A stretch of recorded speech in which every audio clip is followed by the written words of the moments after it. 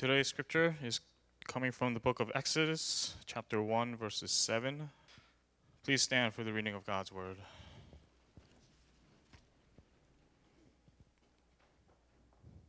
Hear now the word of the Lord. These are the names of the sons of Israel who came to Egypt with Jacob, each with his household: Reuben, Simeon, Levi, and Judah, Issachar, Zebulun, and Benjamin, Dan and Naphtali, Gad, and Asher. All the descendants of Jacob were 70 persons. Joseph was already in Egypt. Then Joseph died, and all his brothers, and all that generation. But the people of Israel were fruitful and increased greatly. They multiplied and grew exceedingly strong, so that the land was filled with them. This is the word of the Lord. Let's pray before we start the message. God, our helper, by your Holy Spirit, open our minds that as the scriptures are read and your word is proclaimed, we may be led into your truth and taught your will for the sake of our Lord Jesus Christ. Amen. And so today we're going to start on a new series called Exodus. And I'm very excited about Exodus. I'm very excited about any series, but Exodus especially because I think it has a lot to do with our church and what we're going through. And I just want to give a brief intro. Exodus is part of the Torah, or the law. In Greek, it's called the Pentateuch, penta meaning five, and the tuch meaning scrolls, or the five scrolls. So you have the five first books of the Old Testament. Exodus is the second book. And so we have Genesis, Exodus, Leviticus, Numbers, Deuteronomy, and then we have these first five books. They are compiled to these five books that we call Torah and Pentateuch. And interestingly enough, Genesis, Exodus, Leviticus, Numbers, and Deuteronomy are the Greek names for these books. They didn't have Greek back then, they had Hebrew. So in Hebrew, there were no official names of these scrolls or books. They just called it by the first line of the book. So Genesis starts like this. In the beginning, God created the heavens and the earth. And so the first word is Breshith, which means in the beginning. So they just called that first book in the beginning. So if you wanted to read Genesis, you would say, can you please take out the scroll in the beginning? In the same way, Exodus was called Shemuth. And then you have Vayikra, which is Leviticus, and Bamidbar, which is Numbers, and Devarim, which is Deuteronomy, which is, I know you're all excited to learn about this, but there's a point to all this. Genesis starts out with Breshith, which is in the beginning. Then you go to Exodus, and the first word actually isn't Shemuth, which is the names, right? The first word actually is Ve'ele, which is, and these are the names, right? Ve'ele, Shemuth, and these are the names. If I went to Leviticus, Vayikra, which is, and the Lord called Moses. And if I go to Numbers, we see, and these are the words of the Lord to Moses. And then we go to Deuteronomy. Deuteronomy, just for your information, FYI, and this is for free, Deuteronomy just means second law, but it doesn't mean it's the second law. It means just a reinforcing of that law a second time.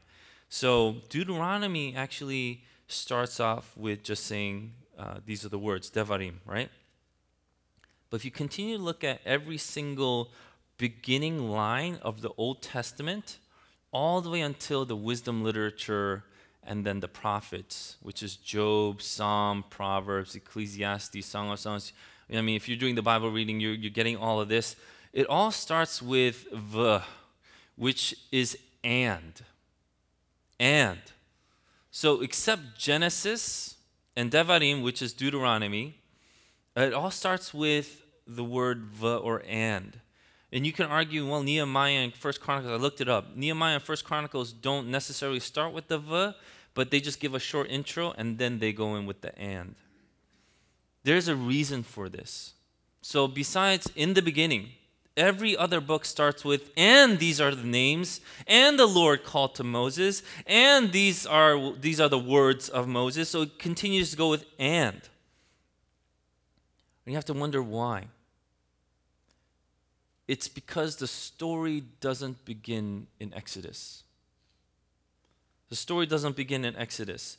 Interestingly enough, I would like to say that Exodus is quoted by Jesus a lot. So this is kind of fun stuff. Exodus is quoted by Jesus a lot. Scholars, I think people have put it to about fourth, next to Psalm and Deuteronomy and Isaiah. Exodus is quoted that many times by Jesus. Deuteronomy is one of the most, and he used this. He used to quote Deuteronomy, especially when he was tempted by the devil. Remember the wilderness? Jesus would go out into the wilderness and he would quote all these things, the Bible, back to Jesus. That was all from Deuteronomy. The most beloved book, according to BibleGateway.com, and that's the online Bible you can do. People that click on this book the most is Psalms. Psalms 23, the Lord is my shepherd, I shall not be in want. He makes me lie down in green pastures. He leads me beside quiet waters. He restores my soul. And so that's one of the most popular Psalms. Psalm 119 happens to be the longest psalm, and so people like that. It is the most quoted scripture by Jesus as well. And interestingly enough, one of the most popular Psalms also is Psalm 91, the promises of God's protection. So people love Psalm 91. And even more interestingly is the devil uses Psalm 91 to tempt Jesus too. So the devil knows the scripture. He said, oh yeah, this is the scripture a lot of people like. So he's not going to let you come into any harm. So jump off this building. And he quotes Psalm 91. And Jesus quotes back Deuteronomy. But I want to say that we can know all these things, but the reason why this is so important is the story doesn't begin with Exodus. We need to understand this going into Exodus. You can't read New Moon when Edward leaves Bella without reading Twilight first and understanding why he has to, because he's endangering Bella's life by just being close to her. I'm just kidding. That story was garbage. I mean, if you have to get glitter on your skin because you get sun, I'm really kidding. I know there's some Twilight lovers out there, and I just totally butchered it from you, but it's a joke, unhinged. But it's like gold dust falling from the ceiling. That's not true. And I would say it's more like watching 22 Jump Street without watching 21 Jump Street, and not getting the irony that it's the exact same plot, but it did almost twice as well in the box office. And you thought I was going to give you a serious example, but I'm not. But think of any good series. Lord of the Rings, Star Wars, the Infinity War series, or Avengers. Someone here, I think, saw the Avengers movies from the very beginning in Iron Man 1. And I looked it up. It's about 31 hours to catch up. If you want to catch up to the new Infinity War movie, then you need to watch about 31 hours. So someone here actually did that. But Exodus is the same way. You can't just jump into Exodus because the story doesn't begin there. And I would like to add that the story is not over. The story doesn't end in Exodus either. Genesis ends with them being in Egypt. Exodus ends with, yes, there's a cloud and fire that was with them, but they're still on the journey to the promised land. Leviticus ends with, these are the commandments that are given to them in Mount Sinai, so they're still in Mount Sinai. Numbers says that the commands were given in Jordan near Jericho, so they're still not over, close, but not there yet, no cigar. And Deuteronomy, Moses is still alive, so yeah, not even close. So God is leading his people on a journey to a home he promised them. And if anything, before we start, we should get that the journey is important. The journey is important. In fact, If we're talking about a destination, we can argue that the Israelites never get there. They never get there. Even when they do cross the Jordan and with Joshua and they win amazing battles, they still don't get the entire land that they were promised. They keep messing up, and yes, God keeps helping them. But if you continue with the Israelite lineage, even to the Jewish people of today, they did not get that promised land that they were due. The journey has always pointed then to God Himself.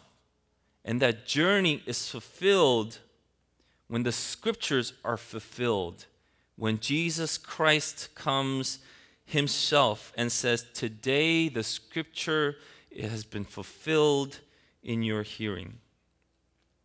You know, to say that the journey is not important, though, is foolishness. It would be analogous to saying that your wedding date is everything and the only thing. No. If anything, it's just the beginning. You know, married ladies and to-be married ladies, we have a few here, that rock on your finger, how valuable is it? Quite valuable, you might say. Yet I would add and say, it is nothing compared to the promise that is to come. That rock is a promise. It is not the end prize. How foolish would you have to be to treasure a rock and not what it stood for? It's a promise, yes, of the promise to come, but it's a promise. The love that is promised by the man that gave you that rock is why that rock should have any value at all.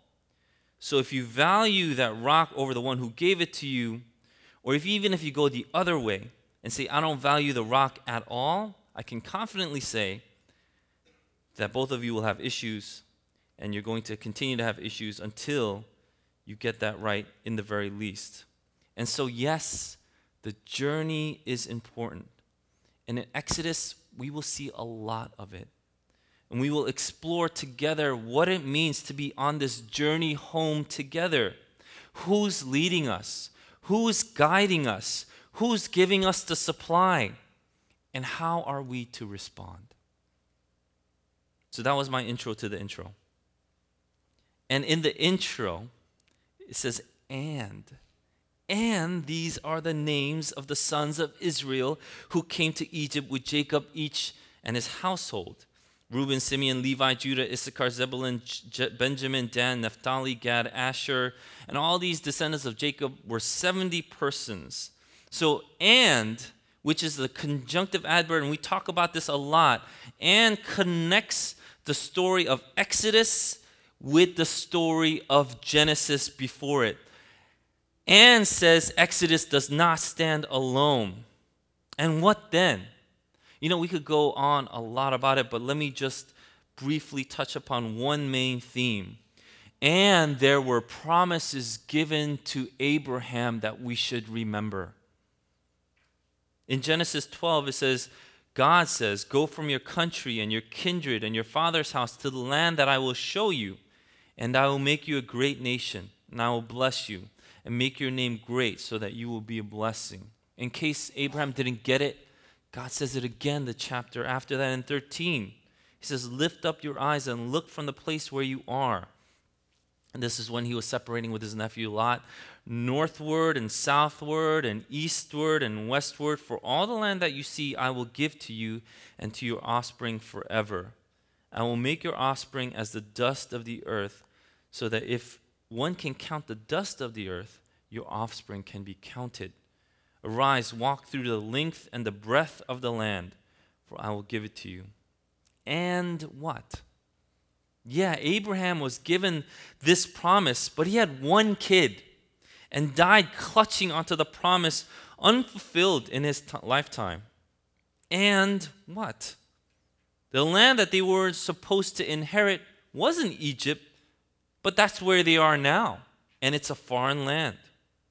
And what? And what? The story continues. God is not done yet. Just to be encouraging, this is an incredibly encouraging passage I just want to read for you from Hebrews. It says, by faith, Abraham obeyed when he was called out to go to a place that he was to receive as an inheritance. And he went out, not knowing where he was going. By faith, he went to live in the land of promise as in a foreign land, living in tents with Isaac and Jacob, heirs with him of the same promise. For he was looking forward to the city that has foundations, whose designer and builder is God. By faith, Sarah herself received power to conceive, even when she was past the age, since she considered him faithful who had promised. Therefore, from one man, and him as good as dead, were born descendants, as many as the stars of heaven, and as many as the innumerable grains of sand by the seashore. These all died in faith, not having received the things promised, but having seen them and greeted them from afar, and having acknowledged that they were strangers and exiles on the earth. For people who speak thus make it clear that they are seeking a homeland. If they had been thinking of that land from which they had gone out, they would have had the opportunity to return. But as it is, they desire a better country, that is, a heavenly one. Therefore, God is not ashamed to be called their God, for he has prepared for them a city. So this promise, this faith that the people of God hold, we start with and. And these are the names of the sons of Israel. 70 people came to Egypt, but not all 70 came down. 70 were there in Egypt, 66 went down, and 4, including Joseph, his wife, and his 2 sons, added to make 70. And then it says that in verse 6, his brothers and Joseph, that generation died. But the people of Israel were fruitful and increased greatly. They multiplied and grew exceedingly strong, so that the land was filled with them. How much so? How much were they fruitful? How much did they multiply? Well, to get a picture of how much they were, just 12 chapters later, and we're going to get to it when we get to it, but I just want to give you a little taste. In chapter 12, they did count. And the people of Israel journeyed from Ramesses to Succoth, about 600,000 men on foot, besides women and children. In the book of Numbers, they have that number of men over 20 who was able to fight. That's why they say on foot was 603,550. And if you have a conservative estimate, if you have able-bodied men over 20 at 600,000, including other men, women, and children, conservative estimates have it at 2 to 3 million people. 2 to 3 million people from 70. That's more than I can ever think of any nation, even in modern day history. And so we have 2 to 3 million people. In fact, scholars are just so confused how this could be. They're like, how can they walk? How can they eat? I mean, if you ate like 1 sheep a day per family, then you would need like 5.3 million sheep. And then I'd be reading these things and I would just say, well, people don't eat 1 sheep a day. This isn't America. I mean, it was back then. We don't go crazy if we don't have protein like in 24 hours. People didn't go crazy back then. But anyway, an American wrote it. But I just want to say this and share this because this passage can easily be skipped over. I'll be like, hey, come on, let's get to Moses, Skip. Isn't this book about Moses, Skip? And we would skip and see the amazing thing God is doing. Even though we may not think so, God is still working. In the middle of the in-betweens in life, he is working. How did the Israelites get this numerous? It doesn't say because they didn't do anything in and of themselves to make this happen. Nothing worthwhile for the author to note. We see here that even when we think we are in the lulls and the filler seasons in life, God is working. In this in-between season, in this in-between season, God is showing us that He is doing something miraculous. In this in-between season, God is making His church strong, grounding us in His Word, and teaching us how to pray and love one another. Whether you realize it or not, He has and is making you stronger and stronger by the day. And sure, you may not have noticed. It may take maybe a visit somewhere else to another gathering, but people come back and say, He is. And we have to trust Him in this season. Do you know who got to leave Egypt? If you were an Israelite, you got to leave Egypt. All you had to do is basically nothing. It wasn't your good works that got you here. It wasn't your good looks that got you here. Although there are many good-looking people here, it wasn't your good looks. It wasn't anything that you could have possibly done. In fact, if we're really honest, isn't it just the opposite? If anything, shouldn't we have hindered this honor and this privilege of becoming a child of Christ? All they did was be Israelites. And they knew one thing: they needed a Savior. And Jesus says, "Who are my mothers and brothers?" And looking about those who sat around Him and said, "Here are my mother and brothers. For whoever does the will of God, he is my brother and sister and mother." What did they do? Who got to have fruitful multiplication? Was it a successful children's program? Was it the consistent affinity group meetings supplying people with food? And I'm not just knocking on it. I think they are really nice things. They are nice things, but they are not the thing.